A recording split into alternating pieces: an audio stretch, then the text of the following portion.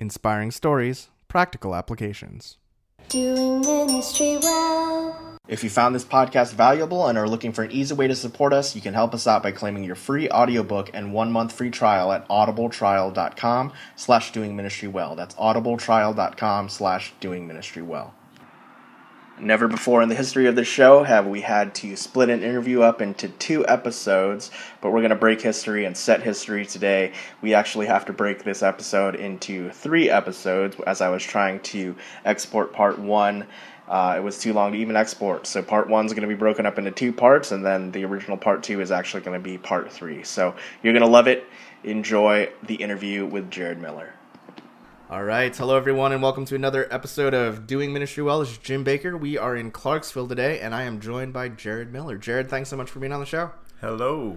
Thanks for having me. Yeah, man, it's been fun to hang out this past day and yesterday as well. I invited you to come down from Louisville and speak in our Red School in Russellville, Kentucky, and you helped end that up for us, wrap it up for us, speaking on kingdom evangelism, and honestly, it was one of the best teachings I've heard on evangelism, totally non-threatening, and I really appreciate that. So yeah, it's been cool. It's just really been refreshing to hang out with you as well.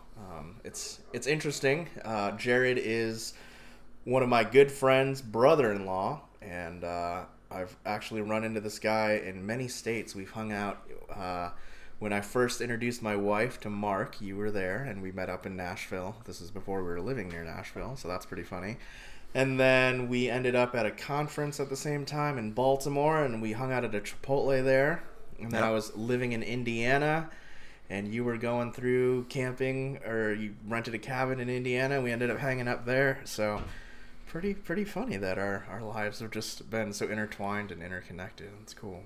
It's an interstate relationship. There you go. We should try to hit all 50. That would be a lot of fun. But yeah, no, when I think of you, I really just appreciate your lifestyle and your heart for Jesus and the kingdom. And when I think about people that are really walking it out, you're one of those people. And so I'm excited to interview you and kind of hear what you're doing even more and let our listeners hear about it as well. So, Jared, tell me, how long have you been in ministry? Full-time serving people, loving Jesus, 13 years. 13 years. That's awesome. And just tell me a little bit about what you're doing right now in ministry. Pretty much. We came up with this new idea called loving our neighbors. Okay, yeah. And I think we're the first people to ever come up with that plan. There you go. Action. There you go. I don't know, maybe I've heard that somewhere before, but that's pretty much what we're doing is loving Jesus, making babies, loving our neighbors. There you go. Not making babies with your neighbors. That's right. All right. That's right. All right. Just me and my wife. Let's keep that real clear. Yeah. That's awesome. That's awesome.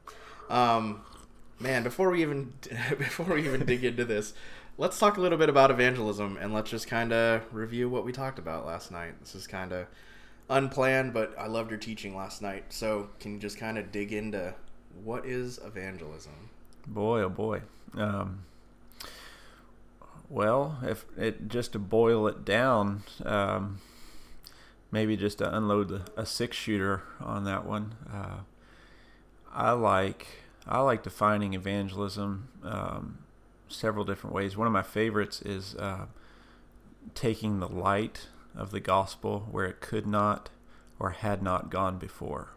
So some places where where maybe there is spiritual resistance to light for whatever reason, but people that can really have the wisdom and the right boldness and love to get the light of the gospel in where it couldn't go, whether that's an individual's heart or a territory, like a geographical area perhaps, or an organization or a certain realm of influence in our culture. Just different ways you can apply that, but somewhere that the light just seemingly could not go. Really, there is no place the light can't go, but the idea of maybe where nobody else had been able to get it there yet. And then also just places where it just had not gone before. Again, it could be an individual's heart, somebody that just that nobody has shared light and love with before for whatever reason, or maybe a country or a people group on the planet that has never been well loved by anyone. So that's the kind of a go-to definition of the work of evangelism for me. Obviously, it's the connecting people to the good news. I really see it as a connecting thing. We connect people to the mission of God. It's the introduction. It's the door to the kingdom of God is evangelism. So that point when somebody maybe has their first conscious conversation with Jesus are the brilliant moments of an evangelist's work, is when you see somebody interacting with Jesus one-on-one for the first time in their life. It's really fun, or maybe the first time in a long time. So connecting people to Jesus, but then also connecting people to the body of Christ is actually the work of an evangelist, is saying, hey, you have a place here. Why don't you come here and be part? That's evangelism to me. Nice. I think that word evangelism is a pretty packed word. There's a lot of things that immediately pop into your mind. What do you think are some of the things that make people hesitate when it comes to evangelism? Sure, probably when in the American Christian circles, at least the ones that I'm familiar with, Protestant mostly. Christian circles in America, when you say evangelism, I assume what comes to people's mind is knocking on doors, passing out tracts, debating or arguing. We like to call it debating, but really arguing with people, and then this certain tonality of just like hardness, and so there's a lot of that doesn't sound fun at all to me. There's a time and place to knock on doors. There's a time and place for tracts. There's a time and place for debating. But if those are the first things that come to our mind, we're probably missing the foundational kind of the central core of what Jesus thinks of when he said evangelism. Because I don't see the debating, and I don't see that's not those aren't the core parts of it. So I think there's a lot there that we've probably missed, or maybe that we just haven't allowed to evolve in our culture, like the door knocking. People used to buy their vacuum cleaners from door-to-door salesmen. So there was a time and place when doing business and interacting with people door-to-door was normal. Well, that time has passed. So somebody knocking on your door now is a little creepy, whether they're selling vacuums or passing out tracts about anything. And so Jesus doesn't really come across to me as a creeper. And so we need to catch up with him. You hear that? Jesus is not a creeper. That's good. Jared Miller. Write that down on a bumper sticker. Yeah. That's good. Stick that on your mom's car. There you go. You mentioned evangelism as simply connecting people with Jesus and the body, and just kind of the excitement of having someone have their first conversation with Jesus. Is there a story that you can think of that really highlights that in your neighborhood where you've seen this happen? Yeah, there was a boy named AJ that lived on our street. When I first met AJ, he was probably 9. He's 19 now, 20 maybe. And I evangelized AJ. I connected AJ with two things. I evangelized him and connected him with kiwis. He ate his first kiwi fruit at my house. He had never eaten a kiwi, and he was blown away when he ate his first kiwi. But then also on our porch outside, probably on a different day, I don't think he was still eating the kiwi, but I asked AJ if we could pray, and he said sure. And so I prayed and asked God to just come on and touch AJ, and just somehow to show AJ that God was here in the conversation. And AJ at the time was probably 11 or 12 years old. And I remember he was holding his hands out, and there were a couple other boys from our neighborhood there on the porch. And whoa, when we prayed, AJ and the other boys there too, I just there's another part of the story that makes me just highlight AJ here, but they all just were like, whoa, nobody was touching them except the Holy Spirit. And they just started feeling something in their bodies and their minds were like, whoa, this is crazy. I've never felt this before. And then I said, well, that's the Holy Spirit, and Jesus is here, wants to talk to you.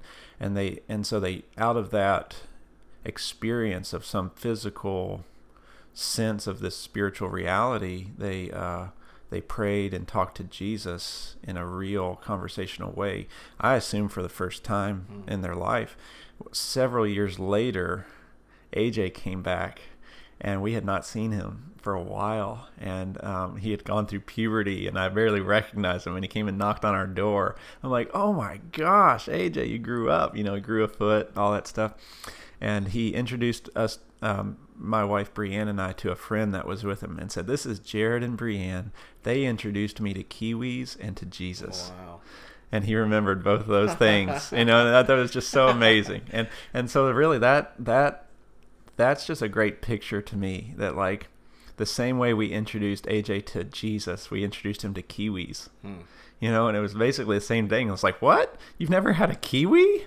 Like, dude, you've got to, like, kiwis are normal to us. Right. He was like, that was the weirdest thing in the world, this little green fruit with brown hairy fuzz on the outside of it, and I'm like, yeah, man, eat it. And he loved it. And it was the same or similar to Jesus. It's like, what? Like, dude, yeah, let's talk to Jesus. So that's awesome. It's pretty cool, and that's how he remembers us. That is awesome. Kiwis and Jesus. So do you eat the skin of a kiwi? Oh yeah. All right. Yeah, bite it just like an apple, and don't peel that thing, man. There you go. I know there's some deep controversies over if you're supposed to eat the skin or not, or something like that. So I haven't had a kiwi in forever. I might have to go pick one up today. That's right. Jesus loves kiwis. There you go. There you go. So you mentioned you have a wife, and you also said you've made some babies. So yep. tell me She and I have together. Good clarification. Yeah, there. We've been married 10 years, Brianne and I now, and we have 6 kids. The oldest is 8. We have a son named Judah, who's 8 years old, and then we have 5 girls after him: Glory, who is 7; Jubilee, who is 6; Lillian, who is 4; Iris, that is 2 years old; and Ruby Dawn, who is 8 months old. That's awesome. So our house is full of life, like Jesus said it would be. There you go.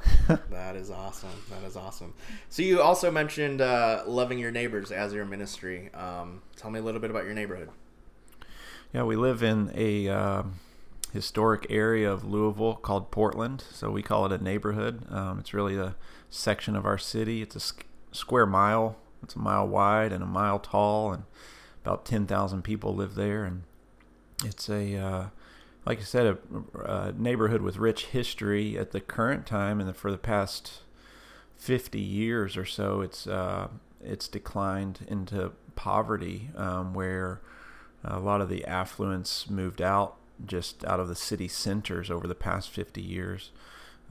Since we've moved there in 2006, God also moved in a lot of other folks at the same time into our neighborhood, and that we were unaware of, but God just sovereignly positioning people there, and also stirring up things in the neighborhood.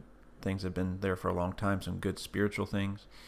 And so we've really seen a resurgence of life and a revitalization, spirit, soul, and body in our neighborhood. The soul of our neighborhood, even the houses in our neighborhood, the spiritual atmosphere in our neighborhood, all of those things have just been changing dramatically from what we experienced when we first moved in, really unknowing of the atmosphere, unknowing of the culture, but from what we first were aware of when we moved in to now, it's incredible what God's doing in our neighborhood. So it's really dynamic. It's a diverse community. The population there, the ethnic ratio, it pretty much matches the population of Louisville, which I like, which is about 60% white, 40% black, and then a small percentage of other ethnicities. But I like that our neighborhood really parallels the actual population of Louisville. So in that way, it's one of the few areas of the city anywhere, whether East End or North or whatever, that has a good, healthy mix of the ethnicities represented in our city. And there's a lot of cool stuff in our neighborhood. That's awesome. So you said you moved in 10 years ago. Was this just, I'm going to buy a house here, or was this, I'm going to buy a house here with the intention of I'm going to reach my neighborhood? Yeah, it was actually, we were going to move to Baltimore, Maryland, where we met up with you several years ago, unrelated, I assume. But we were going to move to Baltimore, Maryland. And the year we got married, 2006, and 6 weeks before our wedding, we found out that the job I was going to go to Baltimore and have was no longer available. And I didn't want to move to Baltimore, Maryland without a job when I was 20 years old and about to get married. And I didn't think that God was telling me I had to. So that equaled, we decided we would stay in Louisville for a while and figure out what to do. We didn't really know. And so we were offered by the church that we were part of at the time, a suburban church. They offered, the pastor there that I'd known my whole life offered us to, if we wanted to move into the apartment, he called it, above this church building on 29th Street in Portland, that I was familiar with. We'd been doing some outreach events and things there, but he said, I know a place where you guys could stay real cheap if you wanted. And I knew he was talking about these old Sunday school classrooms that we had talked about turning into apartment, but in reality they were old Sunday school classrooms above a church building in the west end of Louisville. And 1 week later we said, that sounds awesome. Let's do that. And so that was the full extent. I mean, a little bit of prayer in there, but we really felt like this is a good opportunity. I think this is the Lord giving us this opportunity. So we moved into Portland 4.5 weeks later on our wedding night. We moved into the church building at 29th and Slevin. And then really it's just been a wild following from there, just watching. Didn't know what we were getting into. There was no ministry action plan. We're not real strong on the planning end of things. My wife and I, we're strong in a lot of things, but dictating the path ahead of time is not something we do, and that's certainly not what we did then. You mentioned moving to Baltimore. It is so interesting how our lives are intertwined, because Pastor Jay Brooks was your youth pastor, and I grew up in Columbia, Maryland, and then when I moved back after living in Indiana for a little bit, I attended Jay's church, Columbia Foursquare. So that's super funny. And you mentioned that Jay had a huge impact on your life as a teen. Yeah. Just talk about that a little bit. Let's honor Jay. Yeah, awesome. That's great. Jay and Lynn Brooks are really in the top 3 or 4 people that my wife and I both would they're in our faith hall of fame for sure in our life. They're example of marriage and dedication to helping, at the time when we were youth, helping youth to learn Jesus and his ways, and to grow up more healthy than we would have without their input. Their family life is just an incredible example to us. Really helped set a standard for my wife and I of what normal would be from the beginning, and really gave us was a huge part of giving us a foundation that we've built on to experience the joys of married life, and also just what it means to be a family that loves Jesus and serves the King, walks in the kingdom together. A lot of influence from Jay, more than I can really, that I'm conscious of, I'm sure, but I'm conscious of a lot of it. He awesome. Really just was a great intentional influence in our life through our whole high school, all of our high school years. And that's where I met Brianne. My wife was in the context of his youth group there at the church in Louisville he was at before he moved back to Columbia, the Baltimore area. So I wouldn't be married to who I'm married to now if it wasn't for Jay and Lynn.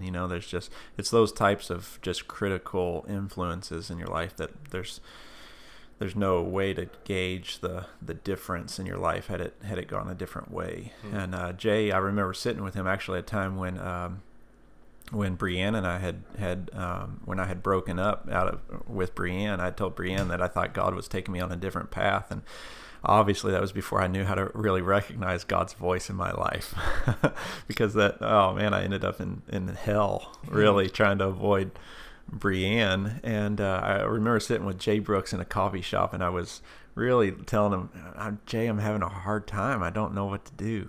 And I remember Jay looked at me and he said, Jared, I wouldn't let her get away. And boy, oh boy, I mean, just that kind of leadership, that kind of influence at the right time, at the right place in somebody's life, you just can't. And that was the tipping point for me. I'm like, you're right, Jay. I'm going to go get her back. That's awesome. And so just prime examples of influence, critical influence is just, it's awesome. I'm really grateful for that. That's so good. Yeah, when I'm looking out at our kind of circle of peers and circle of friends and even acquaintances, I said in the beginning of the interview that I really look to you and your lifestyle evangelism. We're doing kingdom stuff, we're doing it. But I'm also so interested that you have no formal training. You didn't go to Bible college. You didn't even do YWAM or anything like that. Talk to me about how you made the switch to, growing up, loving Jesus, going to church, and then all of a sudden just doing the stuff. Sure. Yeah, it's try to give you the highlight reel on that to keep it brief, because it's at this point it's 30 years of history. So raised in a Christian home, which again, that's another, like Jay and Lynn Brooks, just growing up in a home where mom and dad said family life with Christian values is normal.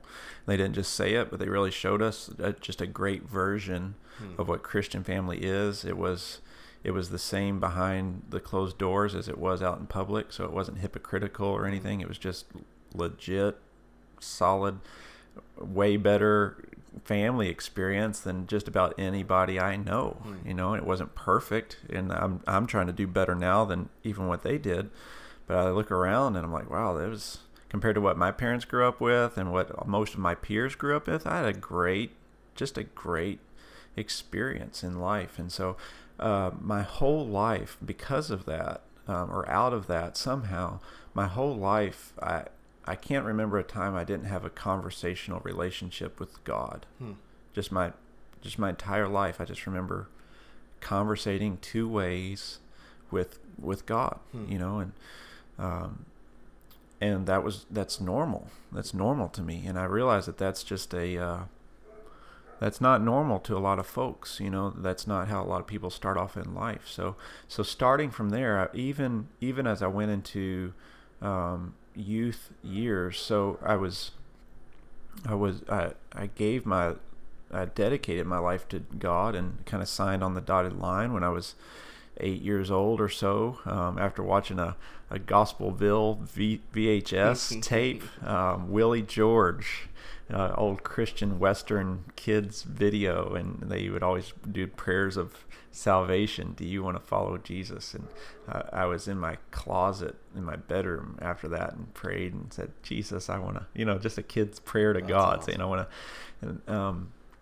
And then I remember I was baptized in water some point around the same time. Maybe I was, I don't know, I don't remember the age, but young, 6, 7, 8 years old, something, and came out of the water and was praying in tongues and didn't even know what that was, and just like when you're a kid, there was no theological statement behind all that, but I was talking to God. I told him I wanted to follow him, and got baptized in water and was praying in tongues and didn't even think about it, It's just, I'm just a little kid growing up, and when I hit my youth years, even in times when I was angry for no reason, and I remember one night cussing God, and just, I don't know, I just felt really angry and was like discontented about everything in life for no logical reason whatsoever. Like there was nothing wrong happened in my life, that I had any reason or cause to be mad at the world, but maybe just everybody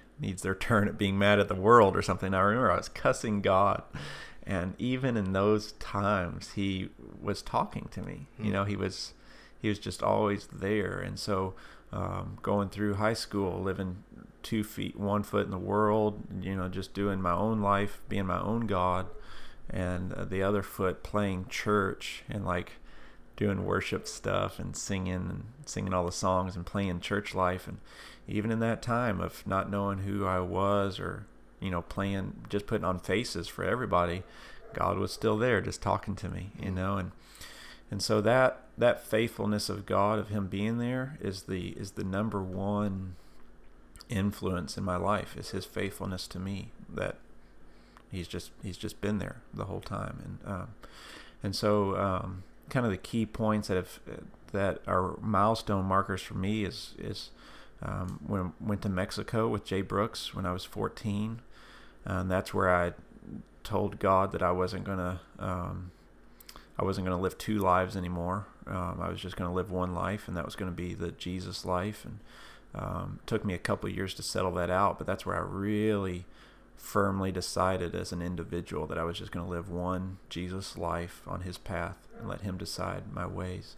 And then when I was 17, went to Brazil with Randy Clark, Global Awakening Missions, and saw God do awesome miracles in Brazil that I'd seen glimpses of. I had some miraculous experiences firsthand, and also observed in my life, just the Christian circles I was part of.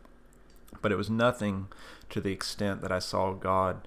I saw just undeniable miracles happen right in front of my face, touching people as they get hearing back when they haven't heard, and praying for an 11-year-old kid who was blind in one eye and 90% deaf in both ears, and was completely socially outcast, was sitting in the nursery room, in the baby nursery room of the church service, because there was no other place for this kid to hang out. There was no reason for him to be in the church service. Church was boring that day. That meeting we were in Brazil, they had let some kid preach, and we were falling asleep. And so some of us went back to the nursery, and we find this 11-year-old kid in there with his caretaker, and then the babies that were in the nursery. And this kid was blind in his left eye and had these big hearing aids in his ears. And we prayed for him, and then during the prayer, he told us that he wanted to know Jesus, that he wanted to follow Jesus. And as soon as he said that, immediately healing started happening in his body. He took his hearing aids out, and he could hear our whispers from across the room. Wow.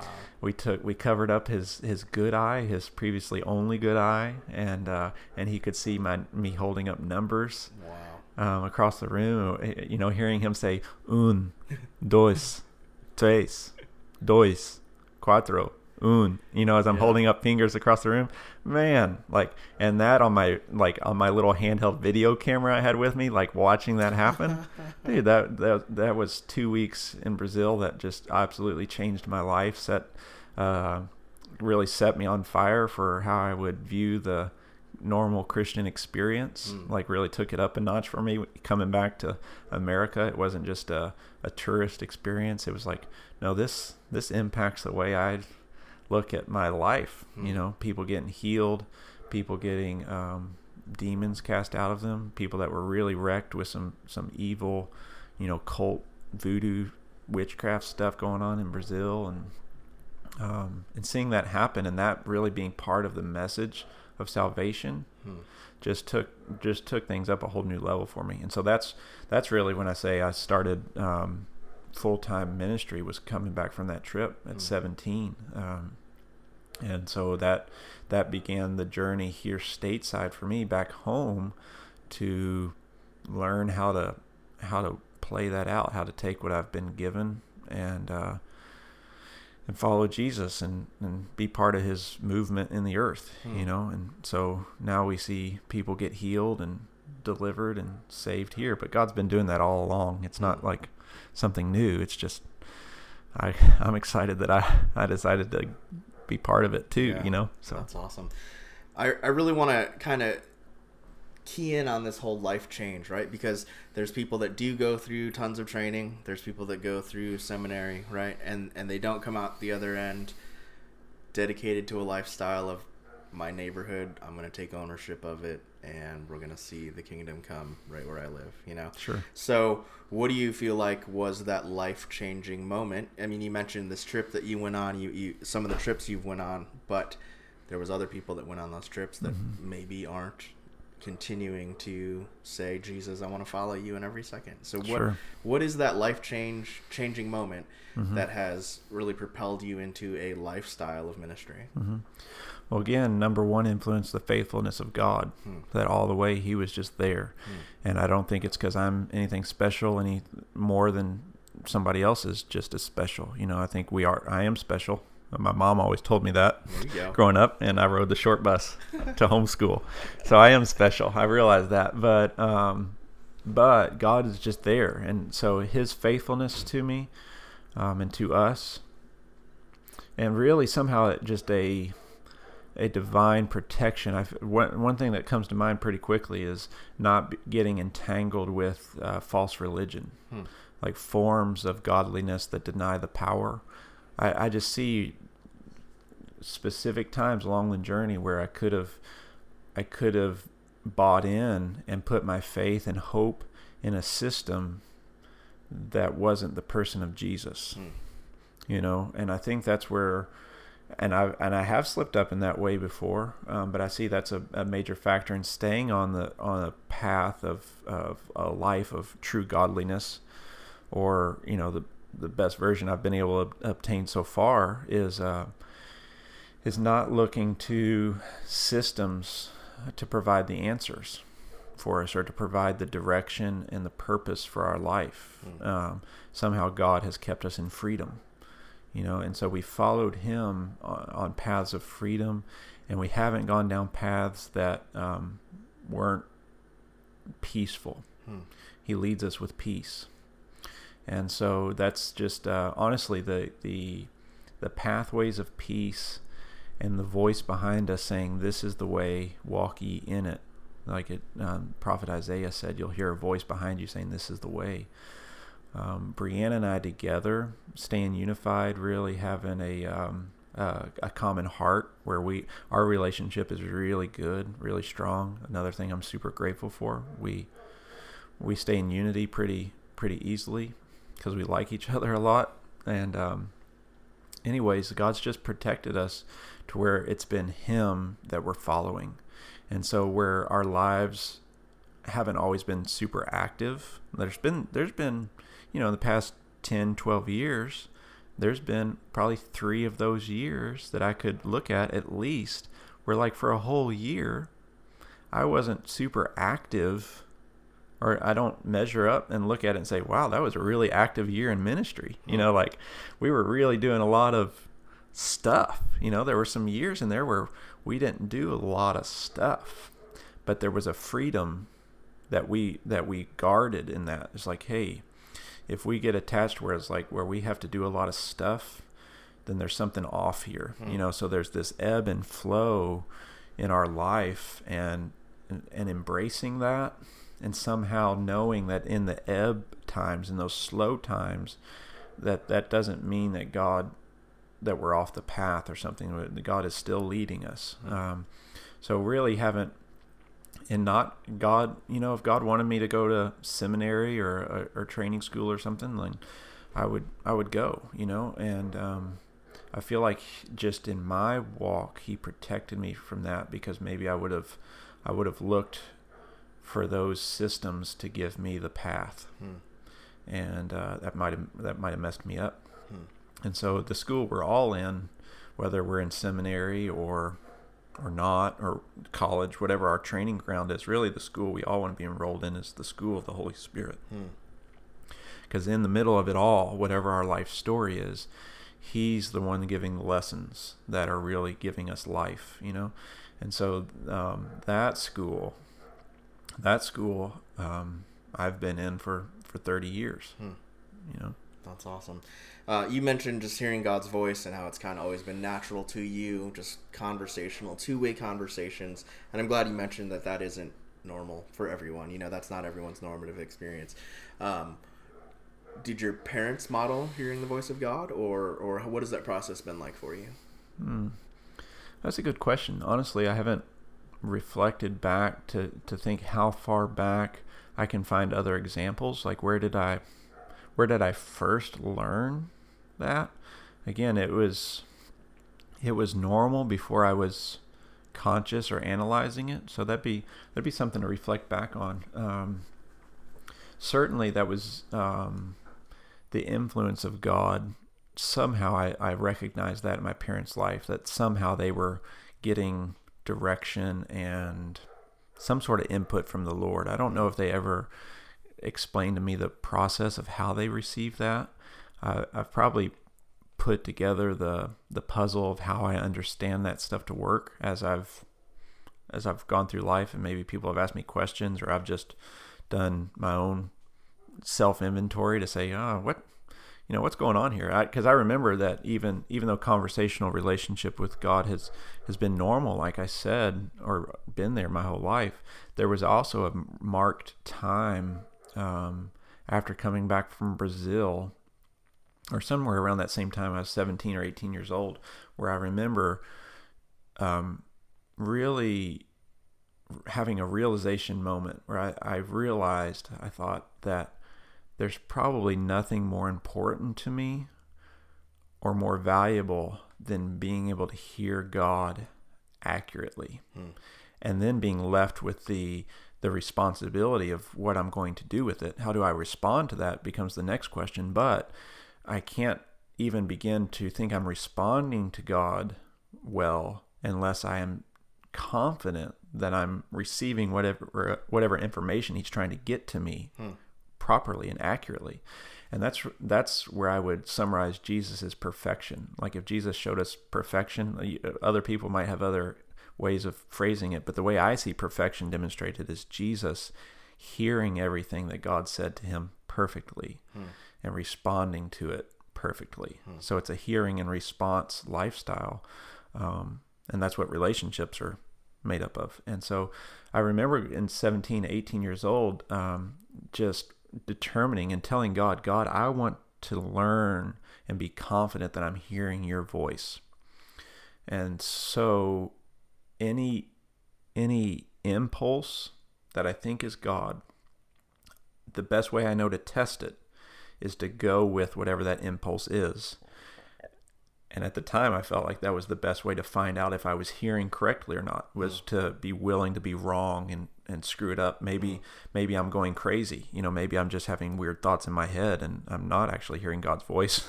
Maybe it's something totally different. Maybe my hormones are off or something, And so I started and in that time in my life, it was the right time for me to say, hey, God, I want to hear your voice. You speak to me. I'll do whatever I think you're telling me to do. You correct me when I'm wrong. I want to know your voice. And that was the learning curve for me. So I did a lot of silly things right then. And in that process, gained a confidence in God's voice that I still have to refresh. If we don't, there's so much noise in the different realms, in the spirit, soul, and physical realms in our culture, that we have to kind of constantly be tuning the dial and sometimes trying to open up other channels. Careful with the word channels. I don't mean like spiritual channeling stuff, and I'm talking about like radio signals, like the ways that God speaks to us, really listening, making sure that we're constantly tuning in to his signal. That's good. All right, we're going to take a quick break, and we'll be back with Jared Miller. He's going to tell us a little bit about what his day-to-day looks like in ministry in his neighborhood, and then he's going to share a story of failing hearing the voice of God, since you mentioned that you did some silly stuff. I'd love to hear that, and I think our listeners will too, so we'll be right back. If you haven't checked out the new doingministrywell.com website, check it out. We chose Swissco to do our overhaul and are so happy with the results. Swissco makes ministry websites beautiful and hassle-free. Schedule a free consultation today at swissco.us. Hi, this is Brian Ensminger. If you enjoy doing ministry well, we'd really appreciate it if you'd check out the Engaging Missions Show, where we deliver God stories to your earbuds. You can find us at engagingmissions.com. If you've enjoyed this episode of Doing Ministry Well, you can help us out by rating, commenting, and subscribing on iTunes and sharing this podcast with your friends. Check out the podcast notes to find out more about today's guests and other resources. And if you have any comments, questions, or suggestions on who we should interview next, contact us at doingministrywell.com. If you'd like to find out more about me, your host, visit my blog at jimjessbaker.com. That's Jim, Jess as in Jessica, Baker.com.